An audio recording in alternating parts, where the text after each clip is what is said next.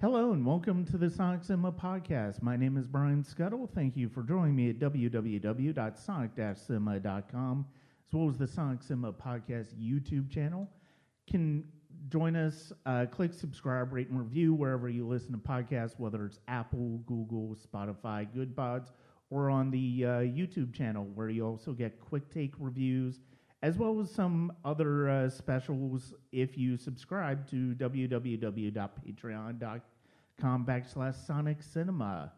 There you will get series like Leaving the Collection, as well as Life Soundtrack, as well as Oscar coverage, new reviews for older movies that I don't necessarily write about on the main site. And that is all available at patreon.com/Sonic Cinema.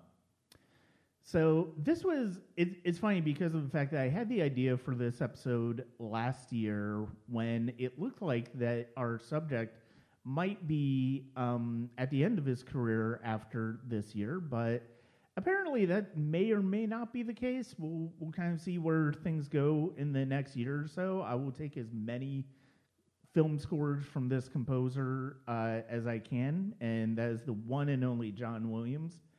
Join me to discuss Williams and his career. We have a roundtable of guests, and most of them you've heard from before, and we've got one new one. But I've actually shared the mic with her before, and so I wanted to have her on this discussion because I know how much Williams' music means to her. Starting off, we have the co-host of Nostalgia Cast, Darren Lundberg. Hi, Brian, Danielle, Kelly, Becky. How's everybody doing? Fine, thanks. Good. Well. And joining me again, also from Salty at the Movies, we have Danielle Saltzman. Danielle, thank you very much for joining me again. Thank you for having me. Returning from their last time being on the podcast where we talked about horror soundtracks is Dr. Becky O'Brien. Becky, thank you very much for joining me again. Thank you for having me. And new to the podcast is Kelly. She goes by Yoda Princess on Twitter, and she was actually somebody I shared the mic with at Dragon Con last year when we talked about the music of Star Wars at a panel. Kelly, thank you very much for joining me. Thank you. It's great to be here. So, it's funny because normally what I would start off with when we're talking about a specific filmmaker or composer or actor is what was your first memory of experience with this filmmaker, with that particular filmmaker. But with John Williams, I feel like everybody's basically going to have the same type of introduction, whether it's Star Wars, whether it's E.T., whether it's Raiders of the Lost Ark, or whether it's Jaws, Superman, Jurassic Park. So let's go ahead and start with Darren and just go around and answer the question, what does John Williams' music mean to you? I think we've discussed this before. I think you and I and Danielle had a Steven Spielberg discussion, and I talked about Jaws. Jaws was the movie that made me fall in love or even recognize that movies were movies. I don't know if that makes any sense. Obviously, the direction, the way that everything was just built, the characters, just the way that it affected me was so monumental back in maybe I was 5 or 6. When I first really got addicted to that movie. And obviously one of the big parts of the movie is the music. And it's just, I always say that one of the greatest things about John Williams is he didn't just score one of the greatest, compose one of the greatest music scores of all time. He composed a theme for an animal. And I don't know if any other composer has been able to do that. When you hear that Jaws theme, you think shark. You don't just think Jaws, you think shark. And so it's just become synonymous with that. And again, that was very huge for me when I was a kid. It's just very formative. And that was the first time, again, I noticed direction and acting and writing and production design and special effects and music and just the way all that affected me. I think John Williams, I got Korngold and Herman, and all these other composers that are so iconic. But as far as my lifetime goes, I think Williams is the most, the most important, the most front and center of all the movie composers that I know. I think he ranks up there with all the classics, Steiner, everybody that I've ever mentioned, all that. And so he's just the modern day equivalent of all those classic scores. But yeah, Jaws was the one, and Superman got me addicted. Raiders of the Lost Ark, obviously E.T. And so there's just so many movies that we can talk about. But that Steven Spielberg Shark movie is the one that got me addicted to him and his music, or at least got him on my radar. Mm-hmm. Danielle, what about you? Well, for me, the first John Williams score that I ever heard was Home Alone back in 1990, and then the next year you had Hook. And then that seminal moment came in 93 with Jurassic Park. I mean, there was a time when my cousin brought over Star Wars A New Hope when she was babysitting me and my brother, but for the life of me, I cannot remember which year that was. And it wasn't until 97 when I got into really Star Wars with special editions, and then watched Indiana Jones that year. But yeah, I mean, if I ever have an opportunity to meet John Williams in person, I'm going to thank him for scoring my childhood. Just like I recently had an opportunity to thank Frank Marshall and Kathleen Kennedy for the role that they played in shaping my childhood through their movies. Wow. I can't believe you would say that about Kathleen Kennedy. I thought she ruined everything. But we're not going there. We're not going there. We're talking about John Williams. We're celebrating the work of John Williams. That would be another 2-hour discussion that I'm not really interested in having with pretty much anybody, because they typically don't know what they're talking about. Becky, what about you? Oh gosh, where to even begin with John Williams? I mean, for me, I guess predictably enough, it all comes back to Star Wars for me. I'd been watching the original trilogy since before I can remember. We had the original versions taped off TV, so that was my first, even before I knew who John Williams was, that was my first connection to his music. And even before I realized there was a composer doing such things, someone making these amazing sounds that brought the whole story to life. And you can imagine my delight a number of years later. I want to say it was the late 90s when it dawned on me that all my favorite movies from childhood were scored by the same man. Mm-hmm. And that just cemented him as my favorite. I mean, when you have someone who writes for Superman, Indiana Jones, and Star Wars, just to name a few, nothing can ever surpass him for me. He's the epitome for me of what film music should be, and I genuinely believe no one is ever going to surpass him in terms of magnitude of the effect he's had. Hear, hear. Agree on all of that. Kelly, what about you? Yeah, I don't remember a time before I knew about Star Wars, so I grew up with that. One of my earliest memories is watching E.T. in the movie theater. My dad had taped Raiders of the Lost Ark off television, and I remember even before Temple of Doom came out in the theaters, I would swing on this trapeze bar on my swing set and kind of sing and hum the Raiders theme, the Raiders March, and pretend I was Indiana Jones. But it wasn't until I was a teenager, when I kind of got back into Star Wars, that I started making the connection, reading movie credits, and had a very similar experience as Becky, that, wow, all these themes and music that I've been singing all my life is by one person. And I remember being in the swimming pool humming the Jaws theme, and I never even saw Jaws until I was in high school. I don't think I was allowed to watch it because my parents were kind of strict about stuff. They let us watch Indiana Jones, but I think my mother had issues with the ending, like Kali Ma and all that. She's like, why am I watching this? But so I really, really kind of discovered John Williams as a composer right before Jurassic Park and Schindler's List, when he had, one of his best years ever as far as film composition, and continue to love him till this day. And everything he does is amazing. And I just love him. Yeah. No, I mean, and I think my experience with Williams really does boil down to very much the same way that Becky and Kelly are explaining, where it's like, you're obviously, when you watch movies like Star Wars, like E.T., you do kind of notice the music, but I think it really wasn't until I started as a musician, as a trombonist in middle school, that I really started to get clued in on compositional voices and composers' voices.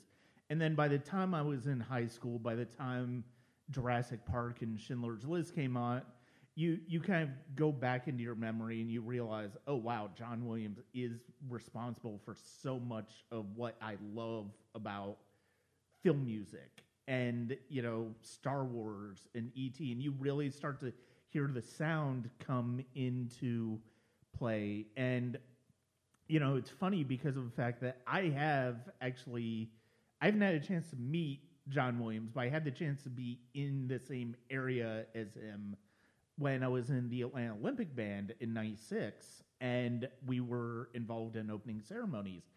And John Williams was there with the Atlanta Symphony Orchestra performing his Olympic themes. And, it was funny because of the fact that, like, so many people were excited about, all of the different celebrities and stuff like that. And so many of us in the band were like, John Williams is here. John Williams is here. I'm so excited to be in the same place as Williams. And, I mean, by that point, though, I was basically... it really was that 1-2 punch, I think, of Jurassic Park and Schindler's List that made me really... Because those were, I think, two of the first soundtrack albums I gotten of Williams. I didn't get the Star Wars... I think I got the Star Wars trilogy CD that they did with the Skywalker Orchestra in, like, the late 80s. But it wasn't until the special editions came out that I really bought those albums and really started to dive into them. So I mean, yeah, it was basically that 1-2 punch of Jurassic Park and Schindler's List, just absolutely, with him and Spielberg at the top of their games that year in two wildly, radically different movies, but both complete triumphs of what they're bring to cinema. And I mean, Schindler's List, it's like, I remember a friend of mine and I talking about the Oscar nominations, and he was like, how could Jurassic Park not get nominated? And I'm like, well, it's because Schindler's List got nominated, and it was just an absolutely heartbreaking score. What are... it's like we've already talked a little bit about we've already heard some of what the most significant things about Williams for us as far as films and collaborations. What is, when it came to, as you started to get more in, if you started to get more into film music, what was it that separated Williams for all of you from the pack of different composers? I mean, granted, there are tremendous composers all around. There's Goldsmith, there's Horner, there's Zimmer, there's Korngold, there's Max Steiner, so many classic, great composers, Herman. What is it about John Williams that for you kind of just sets him apart from the rest? I mean, it's just the timeless quality of it, really. I mean, there's something epic and yet so, I don't know what the right word is. It's anything he writes is instantly classic. You've got movies that are now approaching 40 years and more older, and they don't sound dated at all, which you can't say about some film scores. Mm-hmm. But for me, I'm sorry. No, go ahead. Go Okay. So thank you. For me, it's we all know about how he uses the leitmotif and gives everybody a theme in a lot of his films, but also, for example, with Star Wars, especially when you're listening to a soundtrack, you can play the movie in your head. You know exactly. I mean, there's certain cues in some of the music, and oh, that's when Luke gets his hand chopped off, and you can watch the movie in your head and know exactly what's going on because the music melds with the image so well. It's just like reliving the film by listening to the soundtrack. I do that all the time with Star Wars. Mm-hmm. And Jurassic Park and, E.T. and Raiders of the Lost Ark and so many others. Darren, what were you about to say? Well, I really think it has to do with his themes. Like, like if you're going through your childhood, and you and I have talked. Like the first music score that I in entirety that I ever fell in love with was Hans Zimmer's Backdraft, and that was just from stem to stern. That was the score that I was like in love with every note. And that occurred to me that since John Williams was so front and center, I think it was just because of his themes. Like you had the Raiders theme, you had the Star Wars theme, you had E.T., you had, like I said, Jaws, you had all these scores that you can just easily identify just from that theme. I think that's where he stands proud and apart. I think his earlier scores, when you listen to him now, I think they do work like Kelly was saying, or you could just tell like bits and pieces, things like that. Later on, I think some of his scores, they rely a little more on themes than just the background kind of music. The background music it seems like just kind of filler a lot of the time, most of his later stuff. But the themes are what stand out and what makes him, because I could hum any of his themes. I can't hum other than the Psycho theme. I can't hum a Herman score or a Steiner, just from off the top of my head. And Zimmer, who's maybe my favorite, composer, I can't really hum a theme because he's not about themes. He's about setting mood. John Williams is about themes and about being iconic. No other no other composer is as iconic as he is with his themes. Mm-hmm. Yeah, I mean, there are so many themes, and even these films that are quote unquote lesser, even though I enjoyed 1941. I mean, that theme is one of his best marches, and you cannot argue that differently. I mean, it's so catchy. Even when I saw the film earlier this year, like it was still playing in my head afterwards. Spielberg loves that theme. I think he's got on record. Mm-hmm. Yeah. Yeah, and even if you listen to, 1941 really does bring up an excellent point. Even if you feel like the movie itself is not a huge success, or even if it is something that kind of falls off of the radar when a lot of people think of Spielberg and Williams in particular, if you want to go with that collaboration. I mean, you listen, once you listen again to something like Empire of the Sun, there's something that pushes that into your memory. I mean, there are going to be scores that I bring up that I love in terms of their collaboration that there are moments that have stayed with me ever since I first listened to those scores. And I mean, one of my favorite, arguably, even though it's not necessarily his most memorable for E.T., my favorite is a movie that Darren, I know you and I both adore, is AI. And I love how just as Spielberg challenged himself to do something very, very Kubrickian in a way with that film, he obviously can't necessarily get away from his nature as somebody who's able to make a sentimental film. I think John Williams is really the anchor that helps him do that.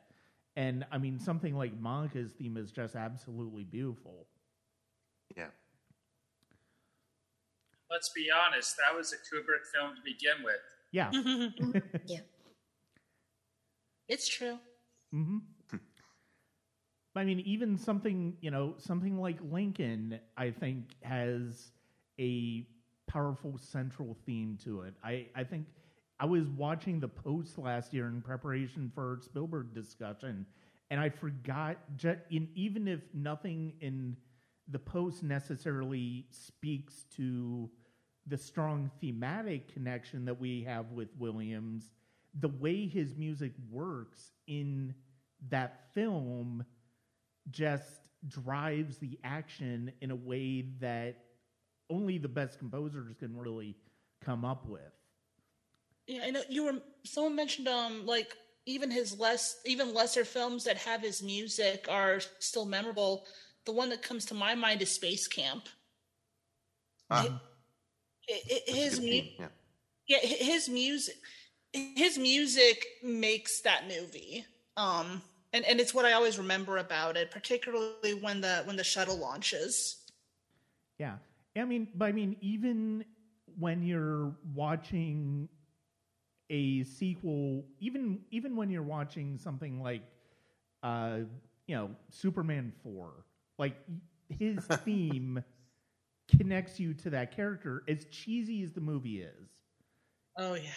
His theme still works on you as a member of the audience because of the fact that it's just such a powerful hook, and it's going to what we're talking about in terms of his use of theme and leitmotif. It's just, I mean, I don't think there's a composer around. I mean, I disagree with Darren to a certain extent because I could, like, outside of Psycho, there are probably a few other Herman themes that I could really think of and, hum to a certain extent, like North by Northwest and Vertigo. But at the same time, I mean, it's nothing compared to John Williams. Heck, just in Star Wars alone, you've got half a dozen in the original trilogy. You've got another half a dozen in the prequels, and then there are a few more that come out in the sequels. And I mean, he's just somebody who is always, he understands what type of music I think the films need, and even if it's not great, and even if it's not a great movie, we're able to connect with it musically, even if we don't necessarily connect with the story that we're watching. Mm-hmm. I think he understands character. Like Brian, you mentioned Superman. It's not just the music that does it. It's Christopher Reeve that does it too. Christopher Reeve is just as tied to that character. And when I see Christopher Reeve, I hear the Superman music. And it's the same thing with, Luke's theme, or like you said, the shark, or anything like that, or Indy. It's like you don't just identify with the movie and just doesn't make you think of a movie. It makes you think of a specific character. Mm-hmm. I don't know if that makes sense. So I don't know if we could make arguments all day, but like, again, I think he's strongest as far as that goes. I can't think of another composer that has that strong a tie to actual themes for his individual, or like you said, leitmotifs to his actual characters. Yeah, like I was listening to the Dial of Destiny soundtrack just by itself, and he incorporates that like at parts of the Raiders March throughout the film. And then of course there's that moment where even if we don't see Marion on screen, all Indy has to do is mention her name, and there goes Marion's theme on the score. Yeah. Yeah, and I get like a visceral reaction anytime I listen to like certain themes. I mean, I don't know if anybody else gets chills when they listen to certain themes, but it's like I get the goosebumps on my arm, and it's I don't know. He just connects to something inside that I've had it with some other. I love James Horner. Hans Zimmer's got some real great scores, but John Williams just does something special that just it affects me on a cellular level. It's primal. His music is primal, right? Mm-hmm. I don't know if any other composer has that strong a connection with me. Yeah. No, absolutely. And no, I mean, even, one of the things is, it's like, even when we've heard other composers kind of work in his in franchises that he has worked in, like Star Wars, like Harry Potter, you can tell that the original ideas that Williams came up with for those franchises are influencing the composers that are now working in that franchise. I mean, you hear it in some of the things that Göransson's done for The Mandalorian. You listen to some of the things that Natalie Holt did for Obi-Wan. You listen to some of the things that John Powell did in Solo, and then you listen to the other composers from the Harry Potter franchise, and they always end up going back to that Hogwarts, that Hedwig's theme, and some of the ideas and some of the tones that Williams established with those first three scores. And it's just absolutely, it's something that, when it was always, for a lot of people, was always like, well, what's going to happen to these franchises if Williams isn't there to compose for them? It's like, well, great composers will do their own thing, but they won't forget what he did. Because, I mean, he's arguably he's easily one of the most respected film music voices in history. I would think that people would riot if these composers didn't incorporate those themes, but they're allowed to play in the same sandbox. Like Star Wars has a sonic sound.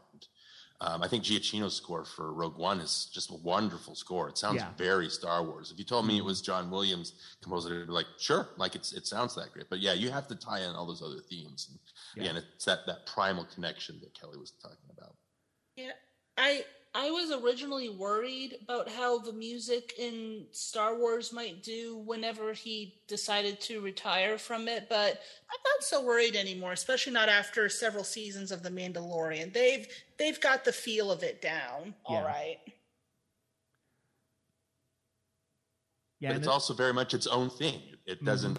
It sounds like The Mandalorian. It doesn't just sound like Empire, Return of the Jedi. It sounds Star Wars, but it's its own. I don't know. It's hard to explain, but I think that's very deft. Oh yeah, yeah.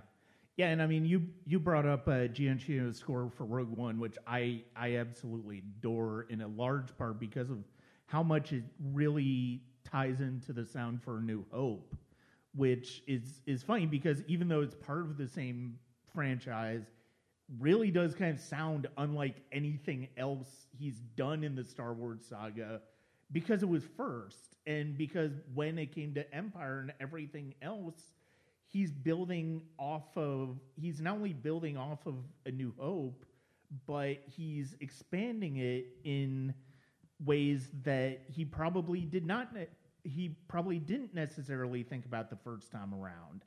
And I mean, I love there's so many of his scores for follow-ups that I absolutely adore. And another one is The Lost World, which I wouldn't say is a better score than Jurassic Park, but I think there are moments of it that I absolutely get excited to listen to.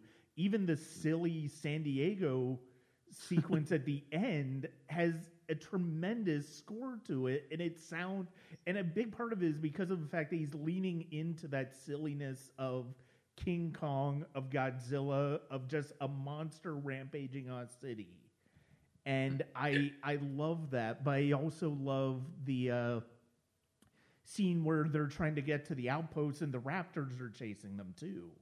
There's so many great moments that he's kind of going with where each film takes him, but he's also expanding on what came before, and I love that.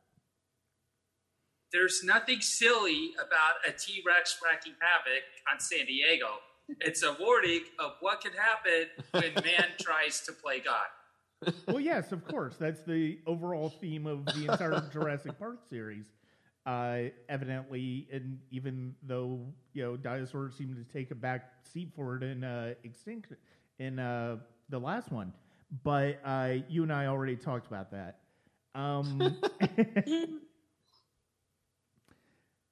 And let's not talk about it again.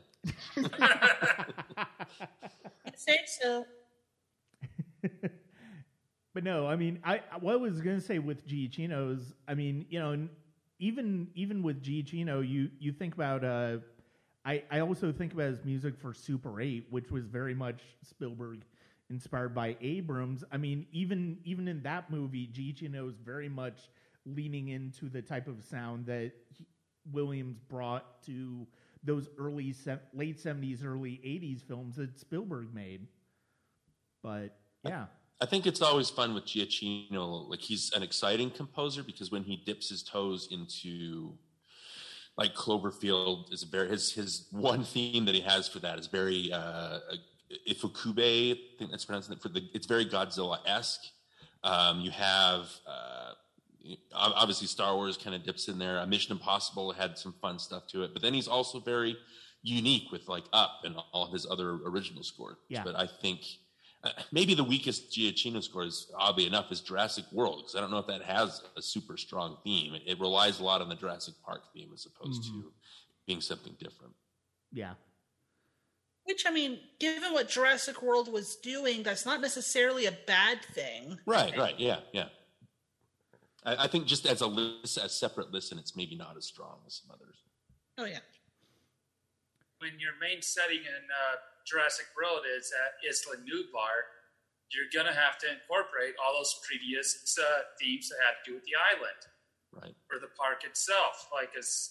Welcome to the Park is, I believe, one of the cues on the soundtrack, and that incorporated the main themes of the original film.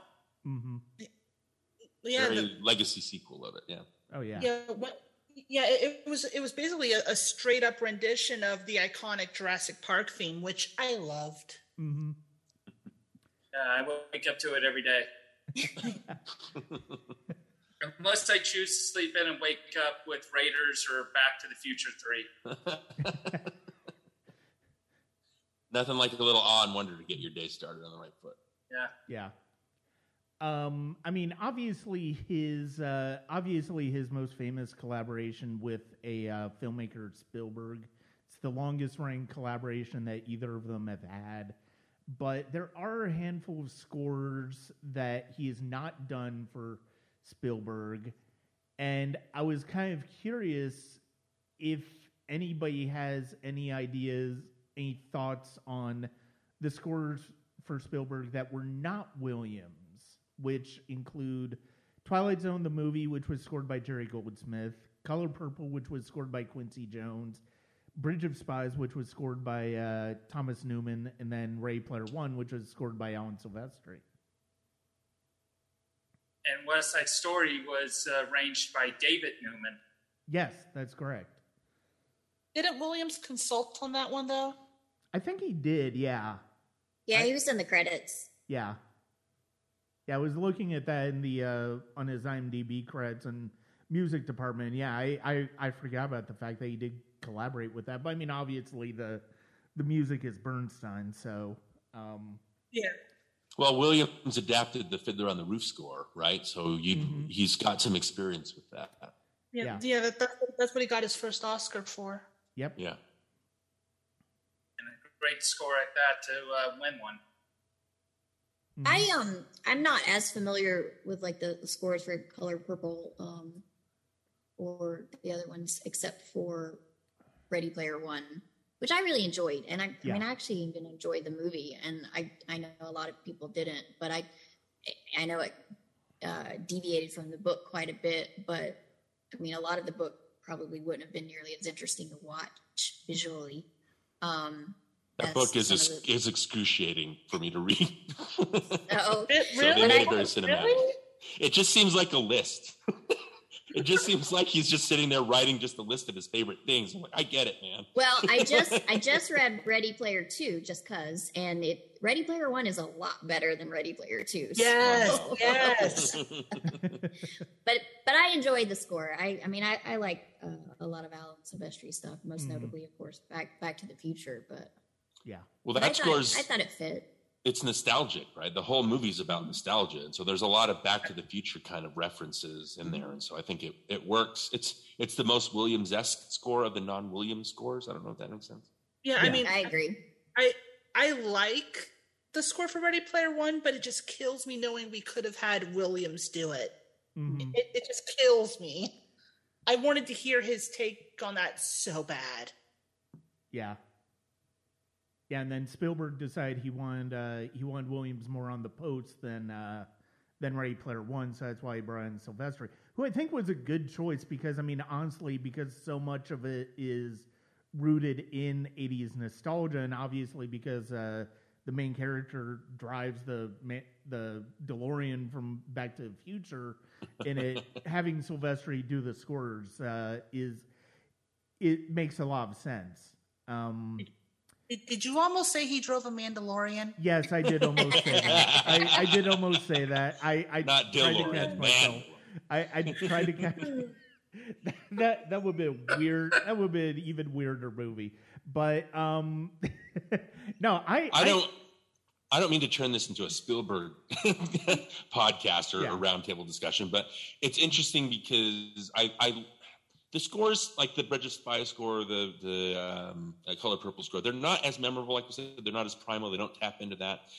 Spielberg isn't relying so much on Williams, which I think could be a crux in a certain way. I think it makes him, when you watch those movies, you concentrate more on the visuals and the storytelling as opposed to the music, and you think, how is Spielberg telling the story without Williams there to help him out? I just, there's the pushback with Janusz Kaminski. It's like, okay, you need to work with some other cinematographer because all your movies look the same, and maybe venture out. So it's more, I don't know if I necessarily agree with that a lot of the time. Maybe for Indiana Jones and the Kingdom of the Crystal Skull, they could have used a different one. But I like the idea of Spielberg kind of going outside of his comfort zone, so he's not falling back too much on Williams as his, ambiance. Yeah. I mean, I will say, I think for The Color Purple, I think it was because Quincy Jones was also producer of that. Like that was one of the things he said was, I also want to write the score for it, and it's a really lovely score. But yeah, I mean, it definitely does not have the same type of sound that Williams will have brought to it. And I mean, obviously, it's interesting to wonder what Williams will have brought. I think Bridge of Spies is probably the one where it's like, it would have been nice to hear what he will have done to that. But there are also things I like about Thomas Newman's score, and I thought it was a really interesting choice for him to go with, to bring Newman in on that, who also has a very distinctive sound to it. And I mean, it's funny because of the fact that, like, like I said, one of the reasons I wanted to do this episode was because of the fact that it sort of seemed like Williams might retire after Fabelmans and Dial of Destiny, but it's been walked back a little bit, but you obviously are left wondering, well, is there a specific composer do you think that Spielberg would go to if Williams did retire, or when Williams passes on? Or don't say that. I know. Don't speak that. We don't speak of that. Okay. John Williams is eternal. Yeah. But or do you think he would continue going with just a variety of composers that he kind of feels like would be a good fit for that particular project? I mean, I think that's the most likely outcome because, no offense to all the other composers, no one stands out the way John Williams does. I mean, there are many I like for various reasons, but John Williams is like all of those reasons combined into one. So I could be wrong, but I can't see Spielberg relying on just one composer so exclusively as he has with John Williams. That's something very special that's been happening. Yeah. I know James Cameron used to primarily have like a really great collaboration with James Horner, but I would have loved to have seen what James Horner could have done with a Spielberg movie. I think that would have been a really interesting, and he kind of did, because Spielberg executive produced An American Tail, and James Horner did the music for that, which when I was a kid, I mean, and I still do. I mean, I have a plush Fievel on my bookshelf right now. I love An American Tail. And so I think James Horner had he lived, may have been a really great heir to John Williams, but we'll never know. Yeah. I don't know the production history of why Spielberg went to, because when he doesn't use John Williams, he hasn't used just one particular composer, right? He's gone to different composers each time. Yeah. I don't know if it's because somebody that was the first person available, or he specifically chose that person. I do agree that Horner would have been good. I think, like I said, Silvestri is probably the most Spielbergian of all the composers right now, especially since Zemeckis.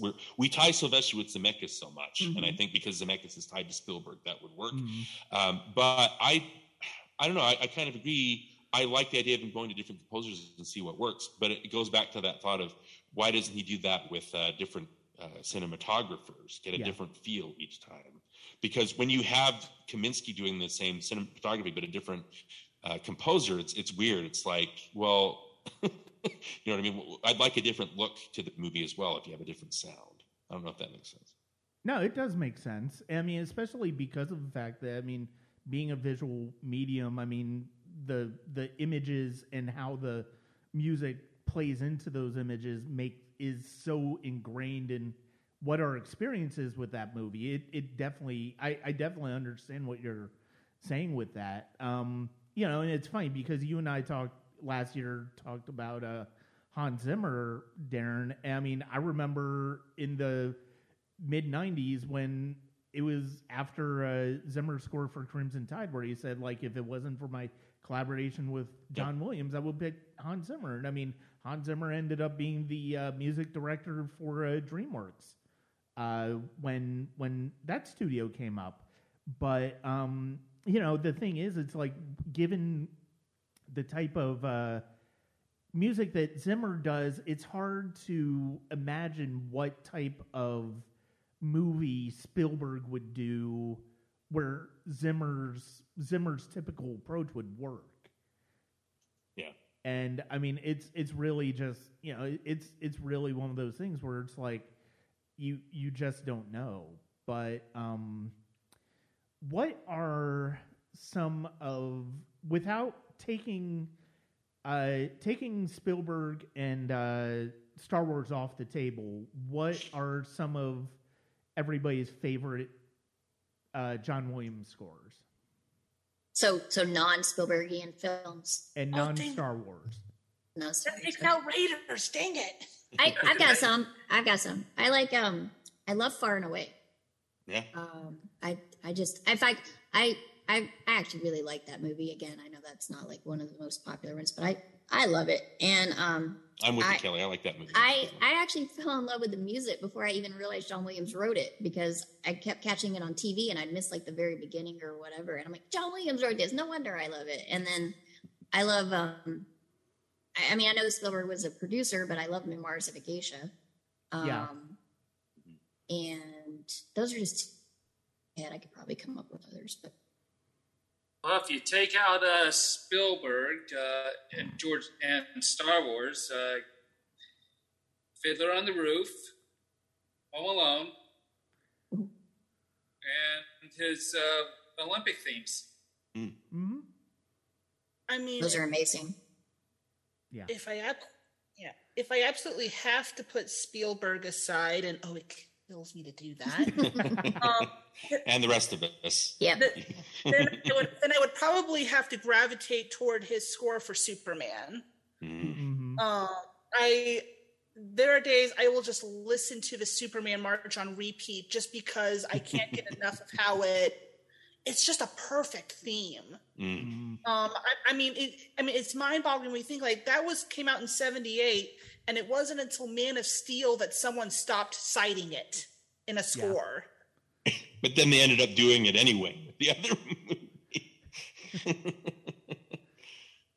I agree that Superman, that was probably my top one. I think they had to do that. I mean, audiences weren't really getting a connection to the DCU Superman, so they had to bring John Williams' theme into it, which you just hear briefly, but they still do it. As far as, Even up to Black Adam when it comes out, you just hear the Superman, the John Williams theme, but it's like, but that isn't John Williams' Superman. Why are we listening to this one? But I like his, for Mark Rydell, he had a couple good ones. I like the Ravers. I hope I'm pronouncing that right. I like the Cowboys. I think that's a really fun score. The Harry Potters, obviously. I think that, maybe we'll talk about it in a little bit, but The Prisoner of Azkaban is just one of my favorites as far as him going outside of his comfort. I think with the first two Harry Potters, it's Chris Columbus going, okay, I've got John Williams. He can just do whatever he wants, right? And I'll just let him do it. And there's no real pushback or no real kind of, tightening on him and saying, I need you to do something different and go outside of what you usually do. So I don't know, that might be something to do. Heartbeats had a fun, that's a terrible movie, but Heartbeats has a fun score. I remember that movie. Yeah. It's weird. Not a great movie. Witches of Eastwick has a fun theme. Again, I'm mostly going on themes, but he's got Presumed Innocent. I could just go down this list of all these things. JFK is a great one. JFK is interesting because I think famously he just wrote themes and he didn't have time because he was scoring something else. And so Oliver Stone just kind of chopped up those cues that he wrote and used them throughout, which kind of helps the movie since it is kind of that frenetic kind of feel. But yeah, he's got a lot of, we could just go through the list and just name all these scores. I think they're just very strong. Even The Patriot for Emmerich has a good score. Oh yeah. And 7 Years in Tibet's got a really great score. Yeah. He helped pave the way for all the disaster thrillers, The Silent Adventure, Earthquake, Towering Inferno. Yep. Mm-hmm.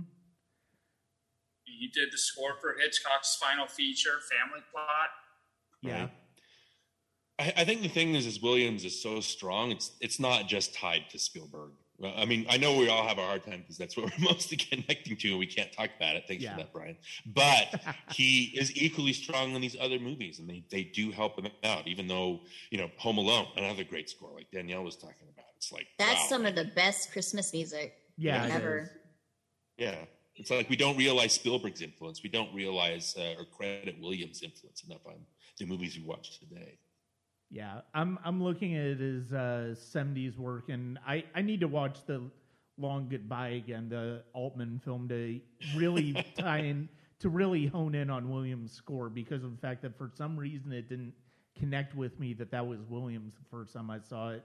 So I need to watch that again. But yeah, I mean, like you said, Darren, I mean, JFK is one I absolutely adore. I mean, Home Alone, of course. I mean, it is funny that movie is, I think, to the point that was made, it really is as definitive of Christmas music as I think anybody's ever done in a film. I think that's, and you can't really think about it without thinking of Christmas, and I think that's something just absolutely extraordinary. But yeah, The Patriot, what he did for The Patriots, like, the fact that he was able to make something that grand and also that connected to the emotions that Roland Emmerich was trying to do in that movie is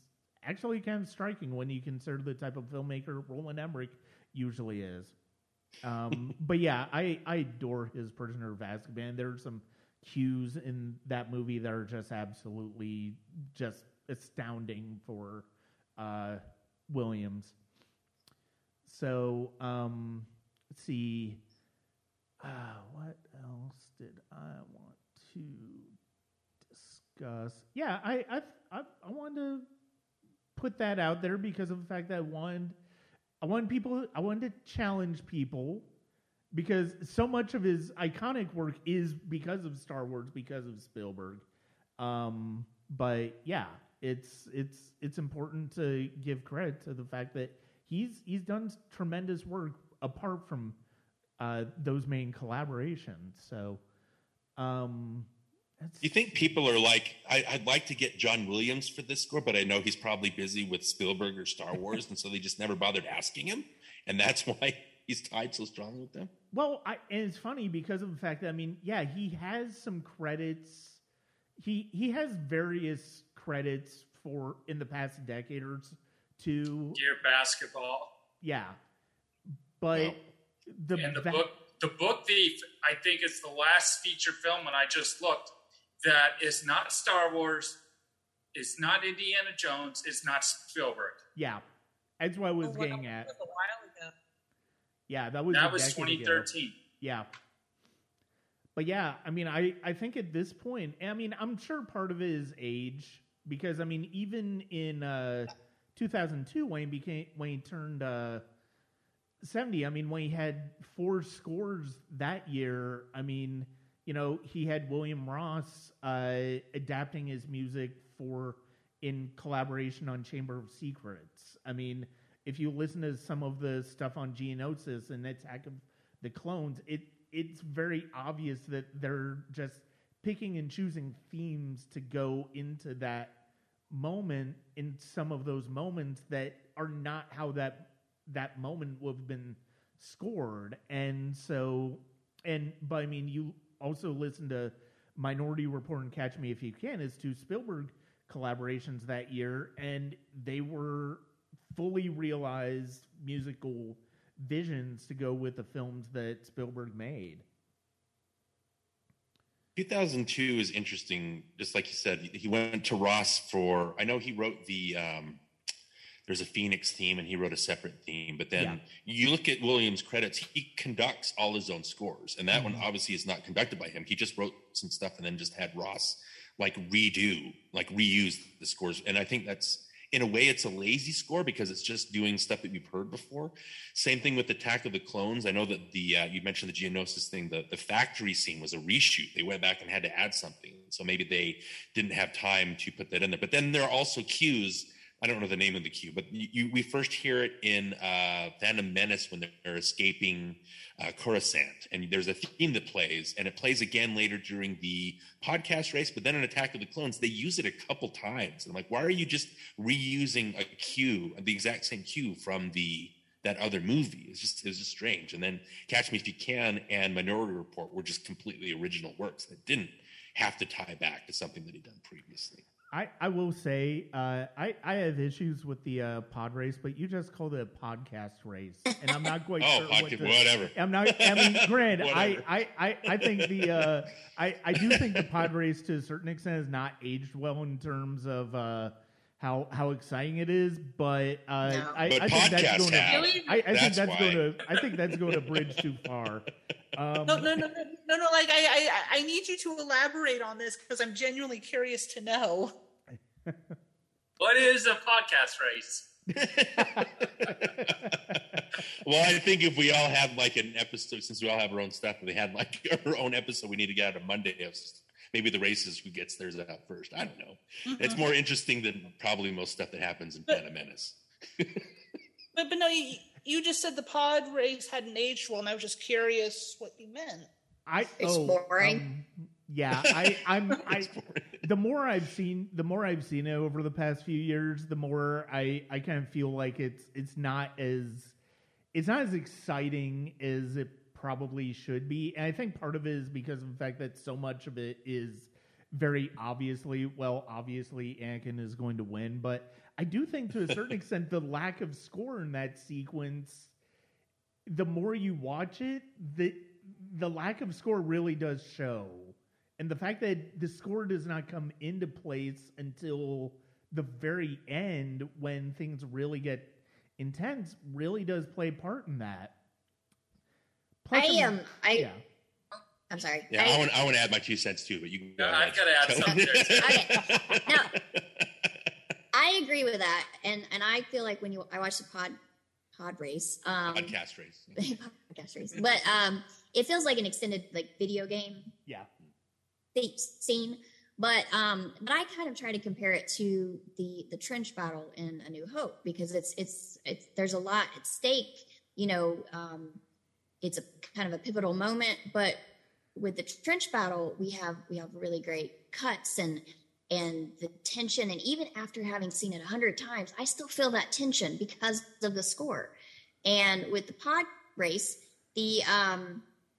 you hear the engines and the sounds of the pod racers, and there's not a lot of dialogue either. The trench battle has some great dialogue, even if it's like short, stay on target, just little things, but it really brings you into these different people that you may have never even met before, but you're still emotionally invested. And the pod race, you just really care about Anakin, and yeah, he's gonna win and survive and everything because he becomes Darth Vader, and there's just no tension in that scene, really. Yeah, I mean, the pod race is largely driven by the work of the sound team doing all the sound effects editing. Yeah, and it's not to take anything and away. Let me finish. And when you have the sound team being busy on that front, it's hard to find places for a score. I mean, look at the beginning of Saving Private Ryan with all the shooting and everything. I mean, it's hard to find a place for a score in those parts. Mm-hmm. I would also say, sorry, again, we don't want to turn this into the pod race episode of Sonic Cinema, but as an audio-visual experience, I think the pod race is terrific. I think just out of context, I think it's great. The problem is that, it doesn't have that score, but then it's also, like Kelly was getting at, there's no dramatic stakes. Like, Lucas compared it to, I'm doing the chariot race from Ben-Hur. But it's like, but in that one, you had Judah Ben-Hur against Masala, and there was like a whole history of their, like, them going at each other and their conflict. And in this one, they're just racing so that they can get a part for their ship so they can get off this stupid planet. There's no emotional connection to anything that's happening as strong as that. I think that's the main problem is I think they work as technical exercises, the prequels, but there's just something missing as far as dramatic stakes. And there are parts of the prequels where Williams is just, you can tell he's really trying to put in a music score to kind of paper over a lot of the weaker aspects of it. Yeah. So that maybe you don't notice the storytelling, but just very, what's the word I'm looking for? Just dull. Across the Stars is amazing. Yeah, that's a good one. His theme, Duel of the Fates, is probably my second favorite Star Wars theme. But again, it's just the themes. It's not really so much the other stuff going on in there. It's just we have to rely on Williams in those movies for a lot of the band-aiding. Yeah, and I definitely don't want to take anything away from Ben Burtt's amazing sound design in the pod race sequence, because if you had asked me in 1999, 2000, what should have won Best Sound Editing, I will very much said Fan Maz, and to a certain extent, I still believe that. I definitely, now I understand why Matrix won for sound. I understand why it won for visual effects. I still would have liked to have seen Fan Maz win Best Sound Editing that year because of the fact that it's just that sequence is such a tour de force, and the fact that we're hearing new sounds in Star Wars for the first time in 20 plus years. And I think he did a tremendous job, but that sequence in the long run, it just doesn't connect with me. But I mean, I do think Phantom Menace is probably my favorite of the prequel trilogy scores. I think Williams does some tremendous work. I love Anakin's theme. I love Duel of the Fates. One of my favorite pieces of music in any Star Wars film is when Anakin is saying goodbye to his mother. And it's Williams really, and it's one of the few times where I feel like the performances are working as well as the score is to connect us emotionally with that movie. Well, I also think it still ties back that it's Williams doing the work that Lucas is not doing. Yeah. And so you need somebody like Williams to be able to do that. And I agree that Pernilla August, and maybe that's the one scene in the whole movie, but I'm not like, really, Jake Lloyd, this is the kid you went with? I think he's fine just in that scene. But again, it's that emotional connection that we have to him and his mom. Yeah. And there's no other real emotional connection in it. Even when Qui-Gon dies at the end, you don't really feel it as much as when Anakin says goodbye to Shmi. No, and it wasn't helped because of the fact that was spoiled on the soundtrack credits 3 weeks ago, 3 weeks before the movie came out. Was spoiled. Yeah. So mad. But we've already touched on some of our favorite Williams scores. We've already touched on some of our favorite Williams cues. Bringing Star Wars and Spielberg back into the equation, what are some of everybody's favorite soundtracks of Williams? What are your favorite soundtracks of Williams? The ones you absolutely feel like you can't necessarily live without, and if there's particular pieces of music from them, what are they? This is not an easy answer. I feel like I feel like the answer is going to be longer than the rest of the podcast. But if we did a top 35, it would have been. I mean, for me, you've got the Jurassic Park soundtrack. Mm-hmm. I mean, you've got the classic themes from the 80s. I mean, with Star Wars, Empire, Return of the Jedi, all three Indiana Jones movies in the 80s. The other two have some things on there too. Yeah. Hook has a memorable theme. He has a memorable score. Hook is a great score. Hook is a gorgeous score. Yeah, in fact, I was watching something, and it's like I felt that they made a callback to it, and I'm like, wait, did they just play Hook? I'm not sure if they did or didn't, or maybe it was my ears playing tricks on me. Let's see what else. You can hear a lot of Hook in Harry Potter. Well, like there's a lot franchise. That's a franchise that I will not touch. I avoid it like the plague. And when I say like the plague, I'm not talking about the people that say they avoid it like the plague and then did whatever during COVID, but I avoid it like the plague. Yeah. And that goes back to trauma during opening weekend. But yeah, I mean, it's really Star Wars, Indiana Jones, Jurassic Park, the ones that are like the major standouts for me. I mean, E.T., Close Encounters, Jaws. I mean, the list goes on and on. Which is why I did the earlier question. Because it's so easy to just go into Star Wars and Spielberg. Kelly, what about you?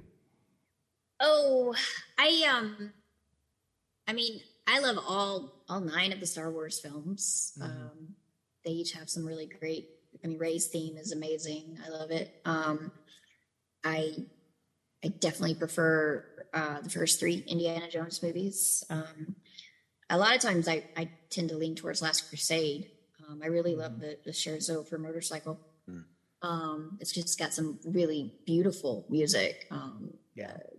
The Grail Quest at the end. I mean, leap of faith and everything. That whole cue when he throws the rocks and reveals the walkway is just beautiful. I love Hook. I listen to it all the time. E.T.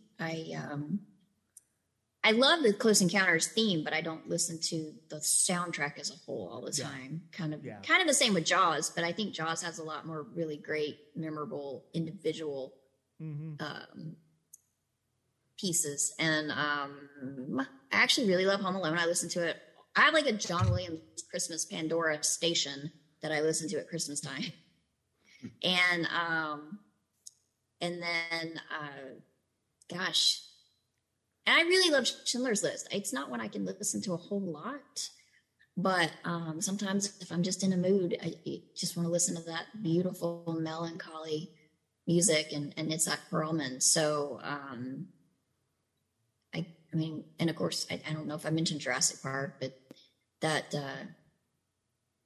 that's amazing. I love the whole thing. Yeah. Becky, what about you? It's gonna be a lot of what's already been mentioned. For sure, at the top of my Williams list will always be the 9 saga films. Especially since Rise of Skywalker came out, I've tended to view it all as like one large musical magnum opus that I'll just dip into at will. Because I love listening to all of it. I have all the soundtracks, and I'll listen to them for days when the mood hits me. Because it's just so. To me, it's very the way Williams wrote Star Wars. It's very much like opera to me. Yeah. ever since I first heard that comparison in college, that has stuck, and I will probably think of it that way for the rest of my life. But when I'm not obsessing with Williams and Star Wars, I'm definitely listening to the Raiders soundtrack, of which my favorite part is probably the map room at dawn. Yeah. Mm-hmm. I don't think people talk about that scene enough because the music tells the entire story. Harrison Ford does not say a word. Mm-hmm. And the level of music you have to be writing at to achieve that is not all composers can do that. And a lesser composer would have botched that scene completely. And I don't really... I'm also ashamed to say I don't listen to much beyond that. I do love The Last Crusade, but please don't hate me. I am not into Temple of Doom. That's fair, but I will say I think Williams' score for Temple of Doom is pretty terrific. I think there's, especially when it gets into the adventure in the second half of the movie, I think there are some tremendous themes and adventure cues that come out of it. Yeah, it's nothing against the music, and I really should give it another try outside of the film, but the film itself, I can't watch it. Yeah. But parts of it are just not for me, and I'm sure you know which parts I'm talking about. Mm-hmm. But outside of that, it's really the Williams ones I listen to most are Star Wars and the first couple Indiana Jones films, although I am definitely going to be adding Dial of Destiny to my rotation. That was some good stuff. Yeah, we'll touch on Dial of Destiny a little bit after this section, because I do want to talk about that one, and I do want to talk about a couple of his later year ones in a bit more of a centered area. Darren, what about you? Well, sorry if this kind of breaks Trish with everybody else's time, but I wrote down like 5 of my 5 favorite scores. We could do, like Brian, I think you were telling me that you did like a top 10. We could do a top 20. We could do a top 50. All these scores we're mentioning have at least a very strong theme. Angela's Ashes even has a very strong theme, but that's Williams for you, right? But if I was going to, like, just going in release order, I think Jaws, like I said, is just very...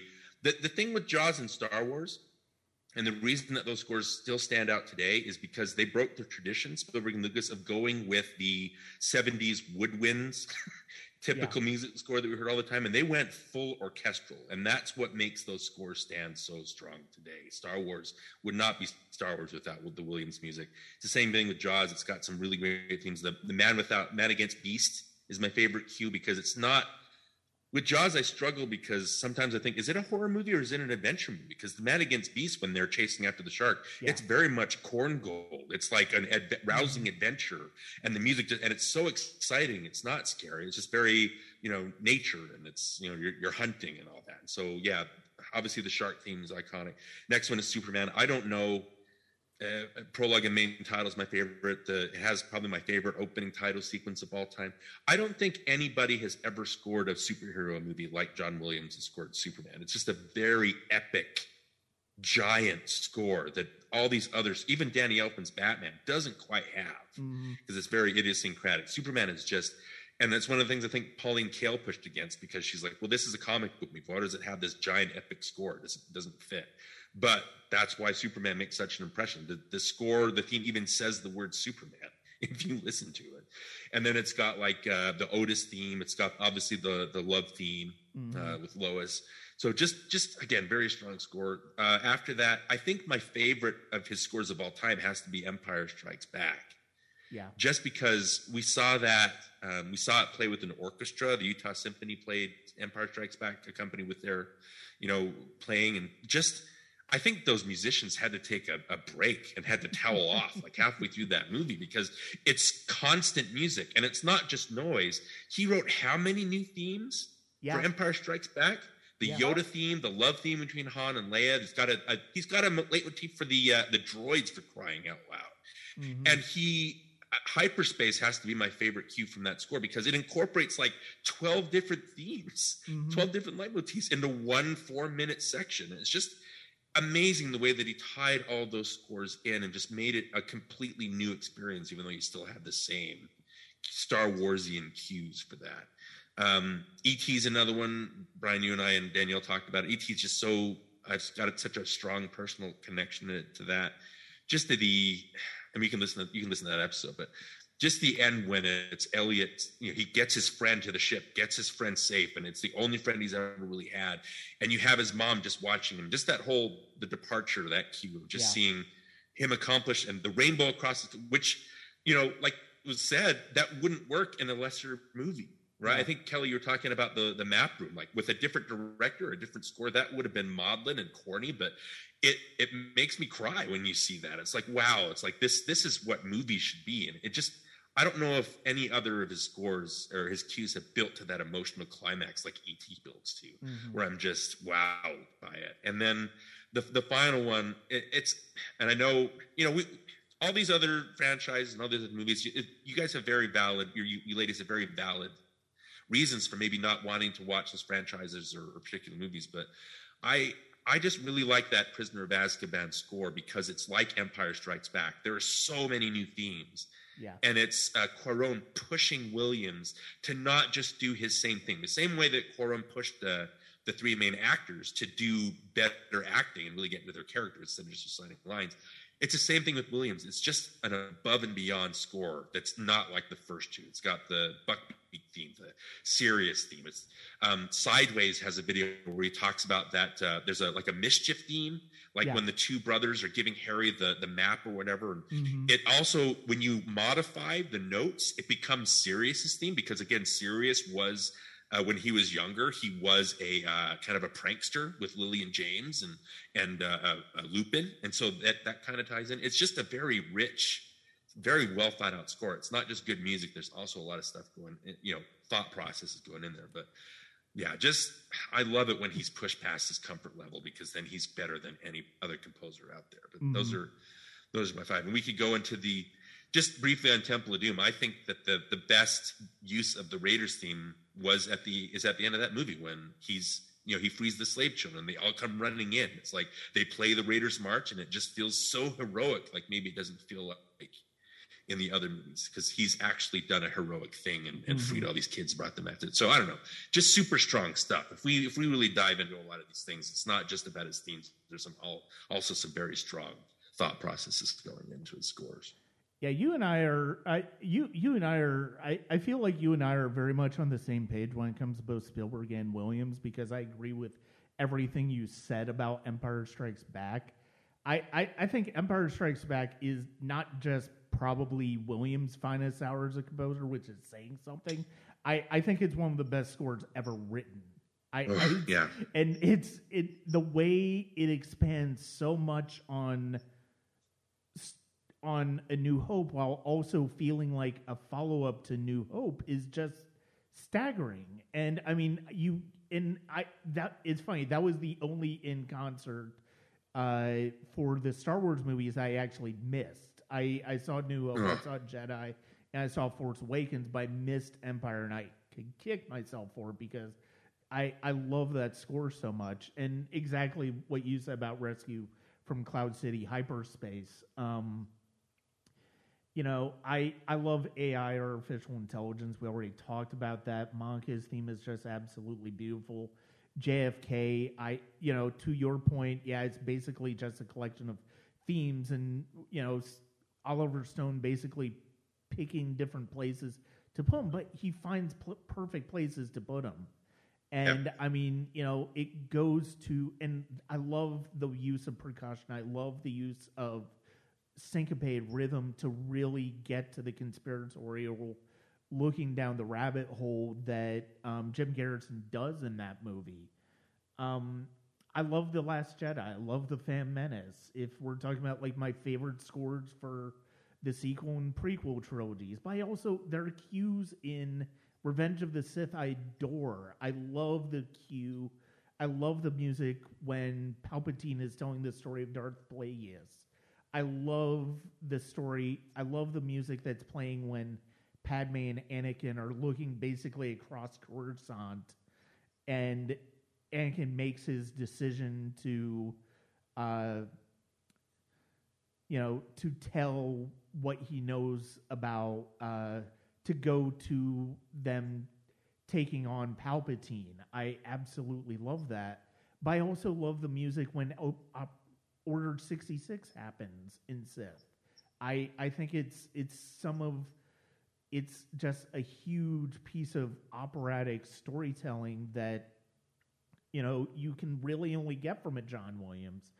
I mean, E.T. I mean, that's one of the that's something that has been that Darren talked about, where it's like the very end of that is like an opera. Spielberg said that when he was talking about Williams' score for that. Danielle brought up Saving Private Ryan and the lack of music during the D-Day sequence. One of the absolute favorite moments I think I've got in any Spielberg film is when the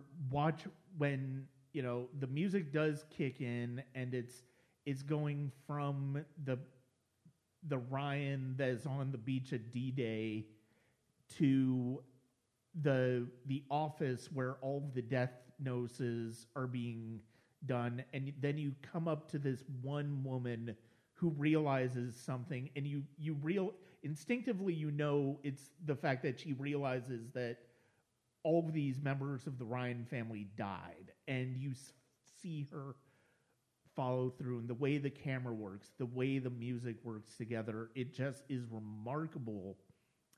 It's a tremendous command of craft on everybody's part. But I also love Sinkei's theme from Amistad. There's a lot of things that are very familiar with the way Williams approaches that, with the way Spielberg approaches that story, but his theme for Sinkei is just absolutely beautiful, and I've always loved that theme of his. But yeah, I absolutely adored The Fabelmans this year. I've seen the movie 3 times. I've listened to that score so many times over the past 8 months or so since seeing the movie, and the simplicity of the use of piano as the main thematic instrument is perfect. And the way he uses it, the way he incorporates it with the orchestra, the way the classical pieces are used, and the way all of that just ties into a collective score is just remarkable. I absolutely love that score to The Fabelmans, and in particular, Mother and Son is probably one of my favorite cues of all time. It's such a short one, and it really captures something profound for Williams and Spielberg, I think. I did want to take some time talking about Fabelmans to discuss if anybody had thoughts on Spielberg, on Williams' most recent scores for The Fabelmans and for Dial of Destiny, to give people a chance to discuss those more than others before we start to wrap up here. Well, I haven't seen The Fabelmans, but I do have thoughts on the Dial of Destiny, if I can just jump into that. Mm-hmm. Absolutely. I was actually feeling pretty iffy about the Dial of Destiny before I heard that Williams would in fact be scoring it. And so just for that reason alone, I was like, okay, I will give it a try, because I was against them making a 5th one after Kingdom of the Crystal Skull. And so I went in and saw it, and as soon as the music started, I swear, as soon as that first beat hit, I relaxed. because it sounded right.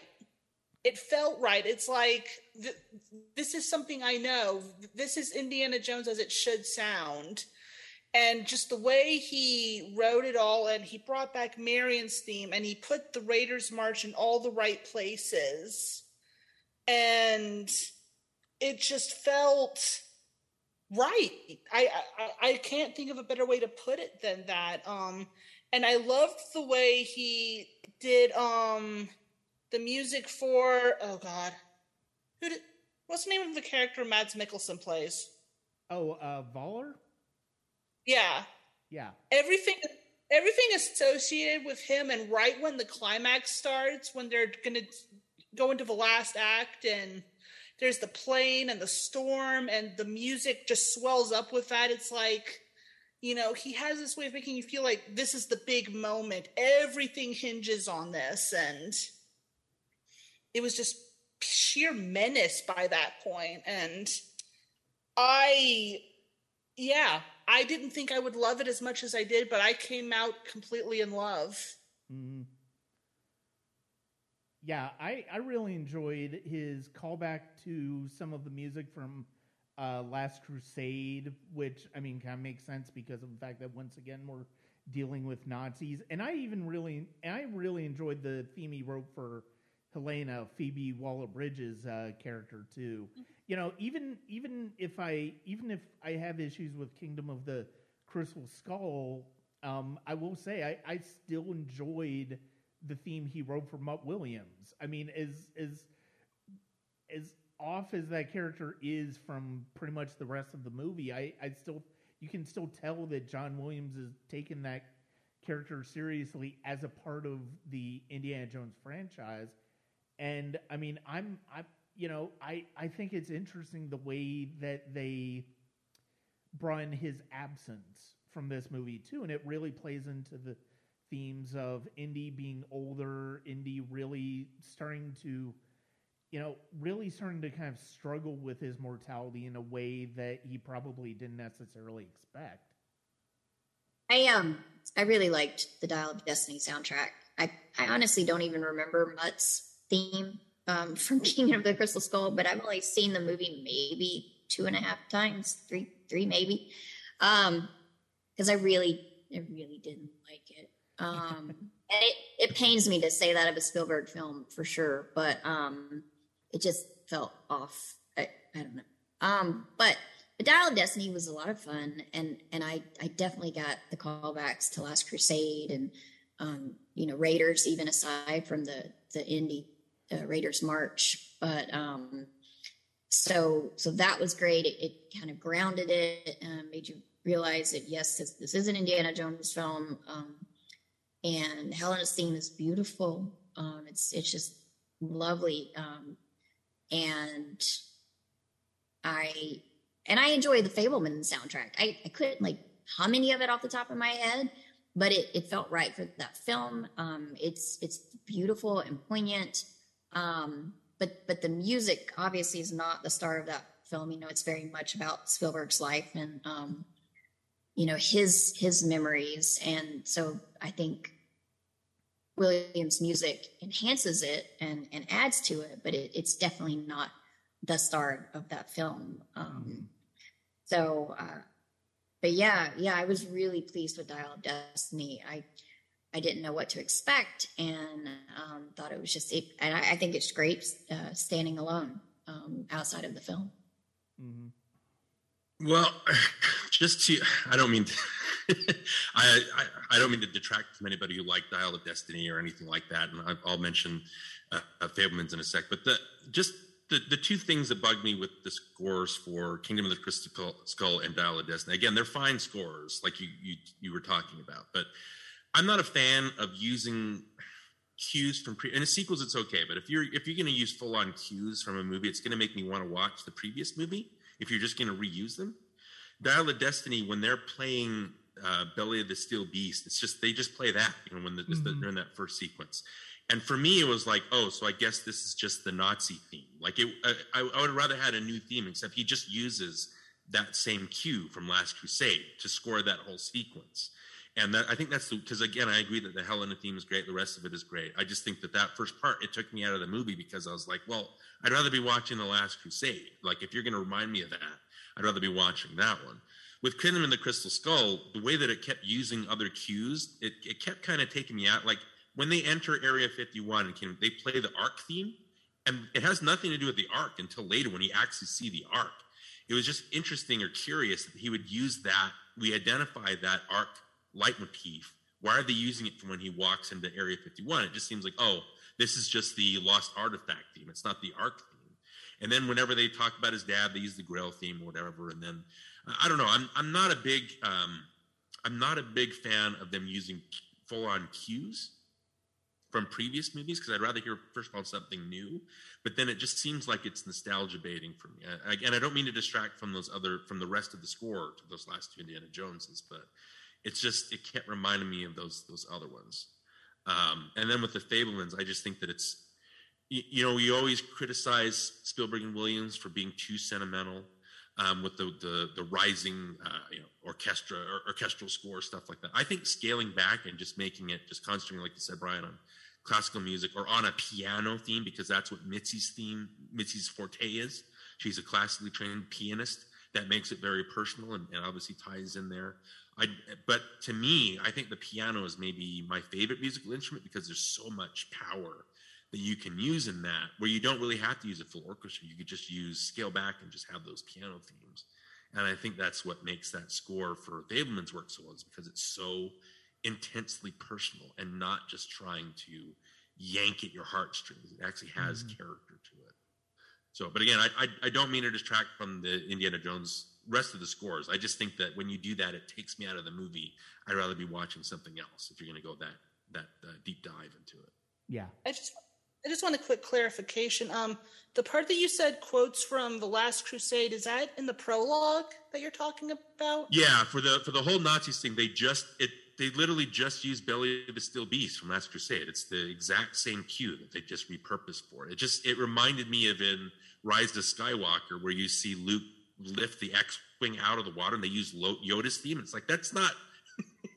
that has nothing to do with the story that's being told right now. You're using that as a callback to The Empire Strikes Back.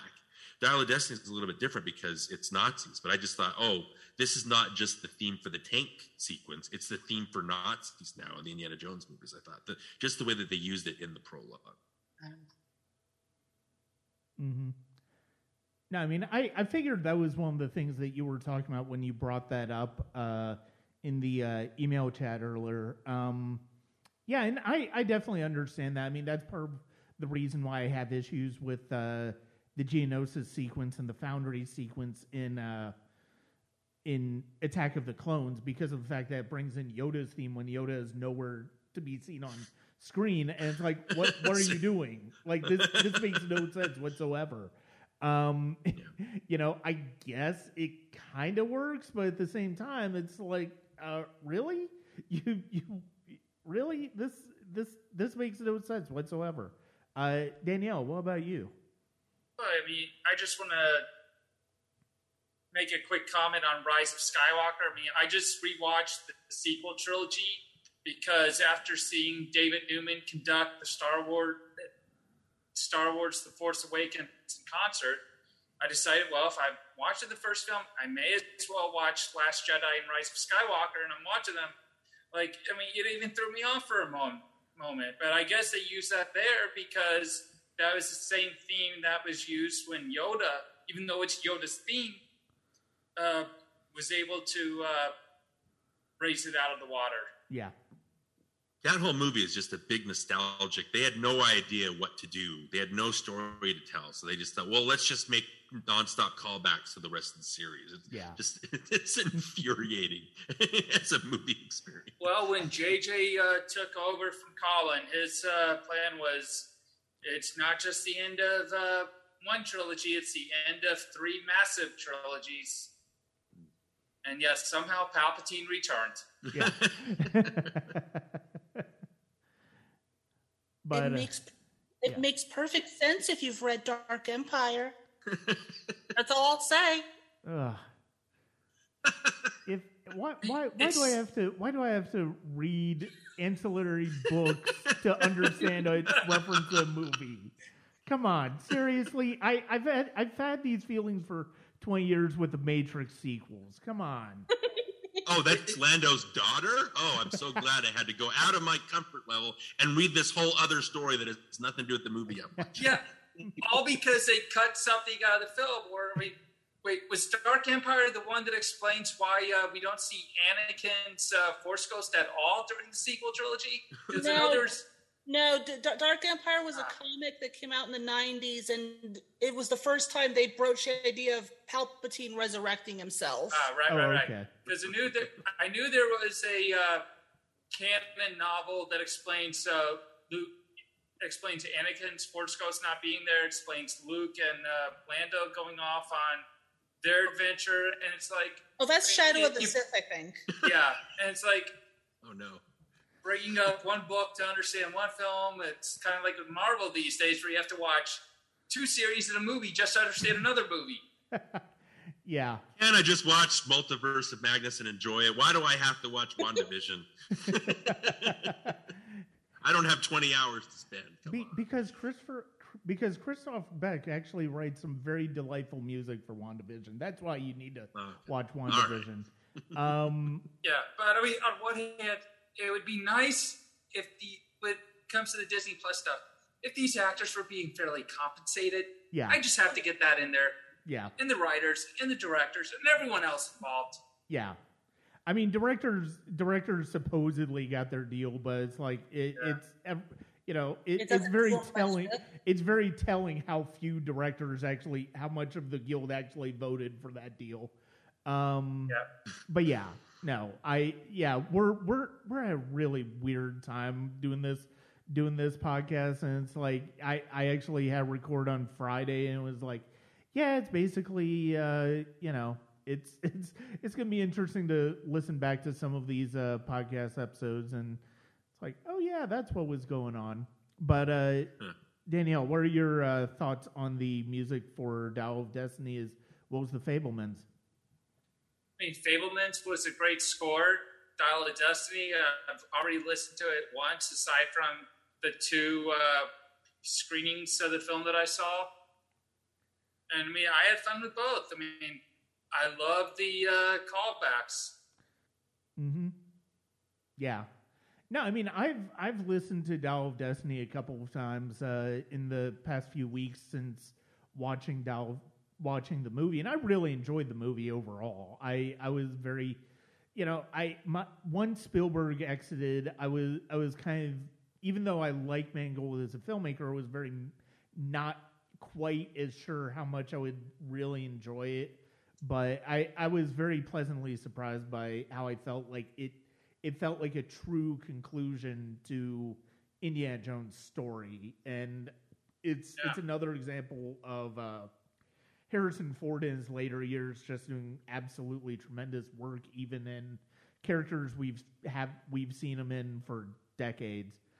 But well, and after him bringing back Rick Deckard on Solo, now Indiana Jones, it's like, I wonder which character he's going to bring back next. John Book. Let's bring back more Witness. Only if Peter Weir is directing. I mean, the only other one I can think of would be Jack Ryan, but I'm not sure that would work. Yeah. I mean, so many characters that play Jack Ryan. I mean, so many actors that play Jack Ryan. Yeah.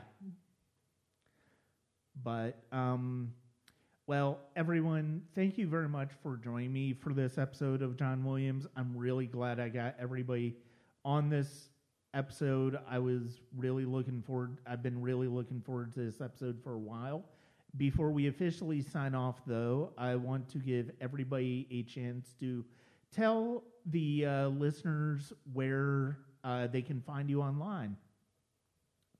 Solzy at the Movies, SOLZY at themovies.com. I'm also on various social media platforms at Danielle SATM, although I'm using Blue Sky more than most of the other social media platforms these days.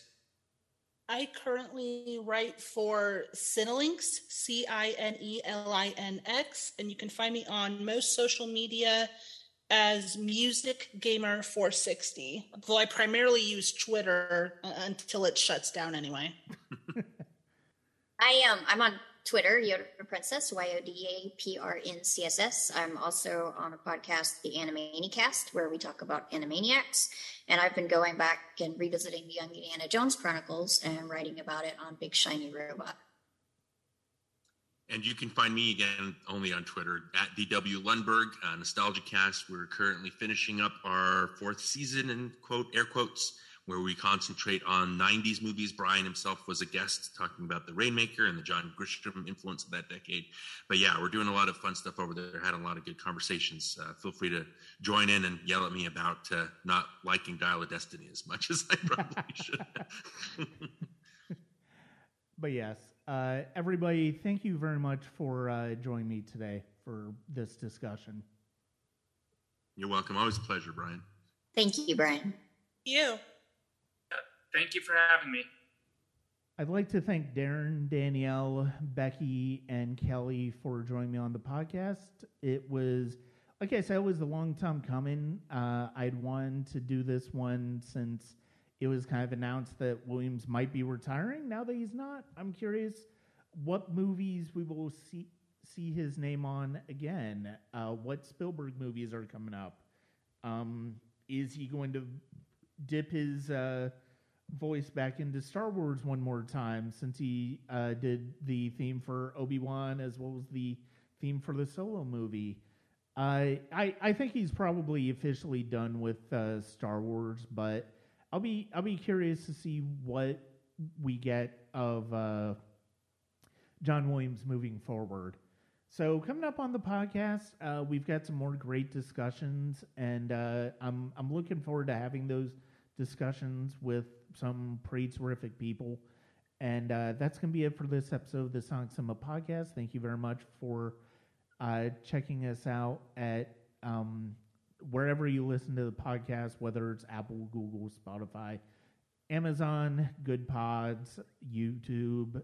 Subscribe, rate, and review. Share it with everybody. And then, obviously, the Sonic Cinema Patreon at patreon.com/Sonic Cinema. But, of course, there is the main hub, which is www.sonic-cinema.com. Thank you very much.